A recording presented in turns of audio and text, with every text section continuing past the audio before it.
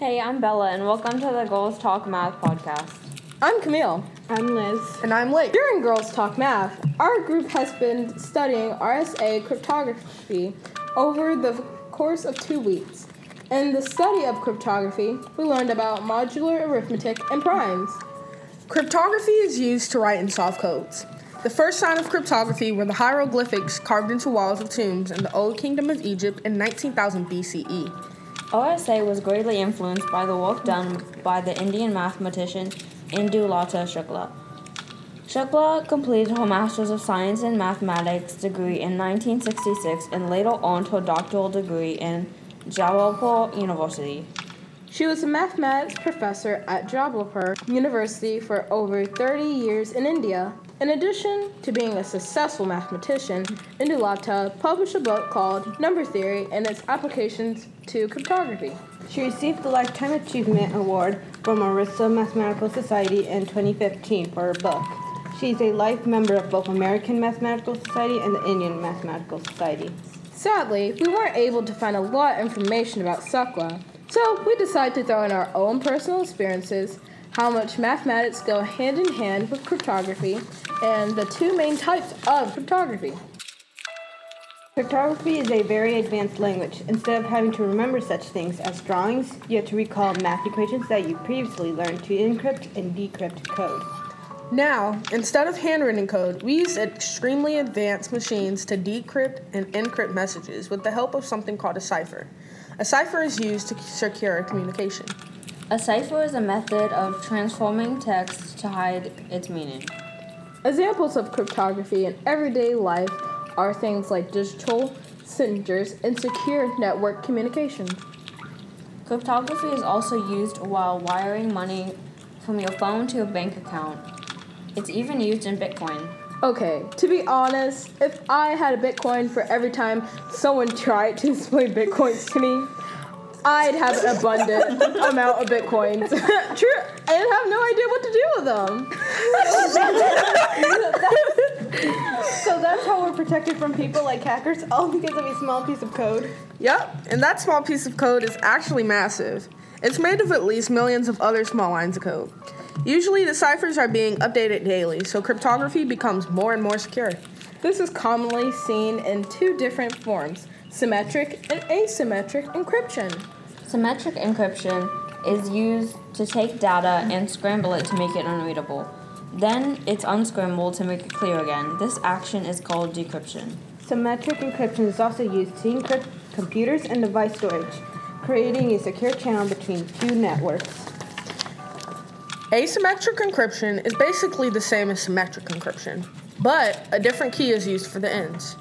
One of the main differences is that asymmetric encryption is primarily used for software updates, some examples being phones and laptops.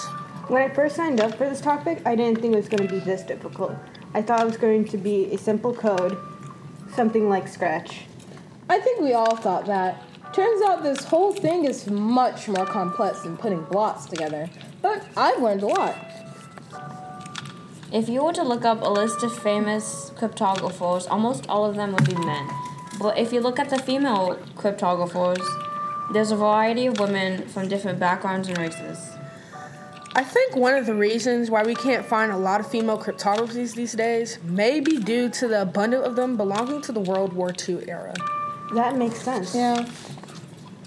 What are your experiences while learning cryptography? Well, over the 2 weeks of learning cryptography, I wouldn't consider pursuing it as a career, but it was an interesting topic to research about, especially learning about a colored woman taking a job in a subject that is mostly male-driven. Honestly, cryptography is a pain. Having to remember all these equations and then applying it to code to make it into a function was just so hard and confusing at first. But I think it got easier for me when I started getting more explanation from our mentor, Xiao Wei. I totally agree. My notebook is filled with a cluster of notes. My folder is basically ruined, and I have notepads everywhere as we speak. But everything was still really fun after all the stress passes. What about you, Bella? To be honest, at the start of this camp, I hated math. Over these 2 weeks, I definitely have grown more fond of it than I initially was. Okay, I have a joke for everyone to lighten up the mood. Oh no, not one of your stupid jokes that nobody can decipher. Okay, two cryptographers walk into a bar. Nobody else has a clue what they're talking about. I don't get it. Boy. What do you all think were some of the challenging parts of it all? Well, I experienced a lot of imposter syndrome, which we discussed at the beginning of the week. I doubted our group a lot, to be honest. I didn't think we were going to understand anything about the topic. We should explain what imposter syndrome is.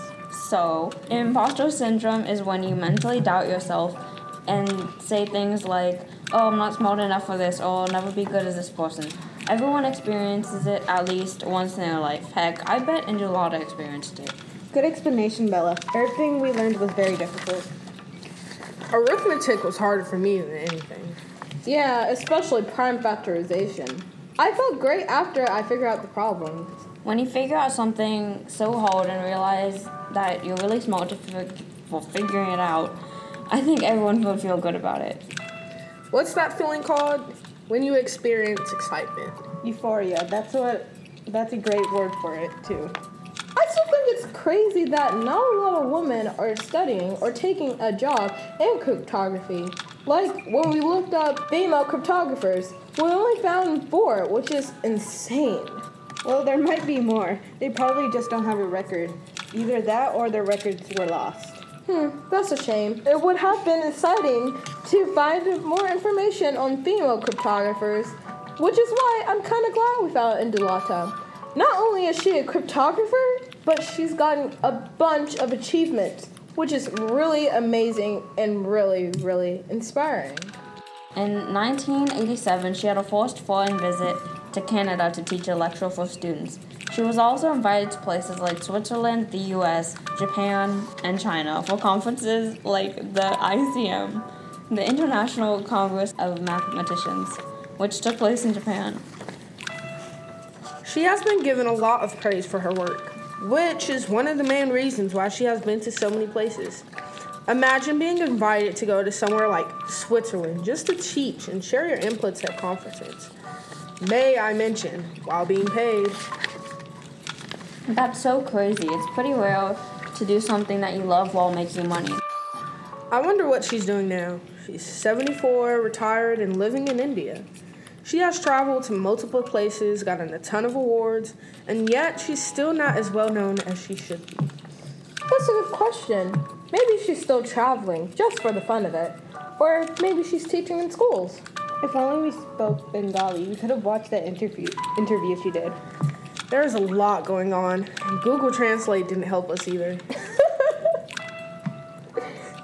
Oh, we almost forgot to mention Azal. Azal was another one of our group members and helped out a lot. The whole entire group and our mentor helped me, because I really couldn't understand anything. I think it's safe to say we all grown at least a little. Yeah, that's true.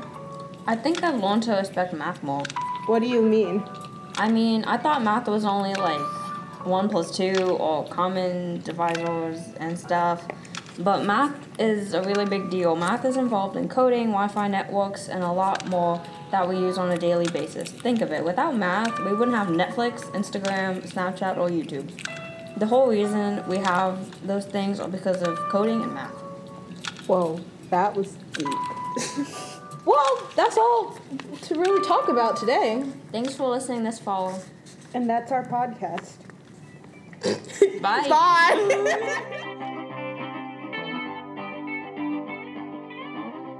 Girls are smart.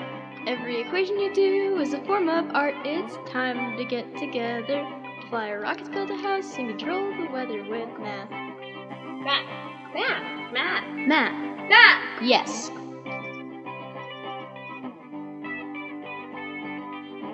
Who here likes math? Who's not a man? You could be a female mathematician.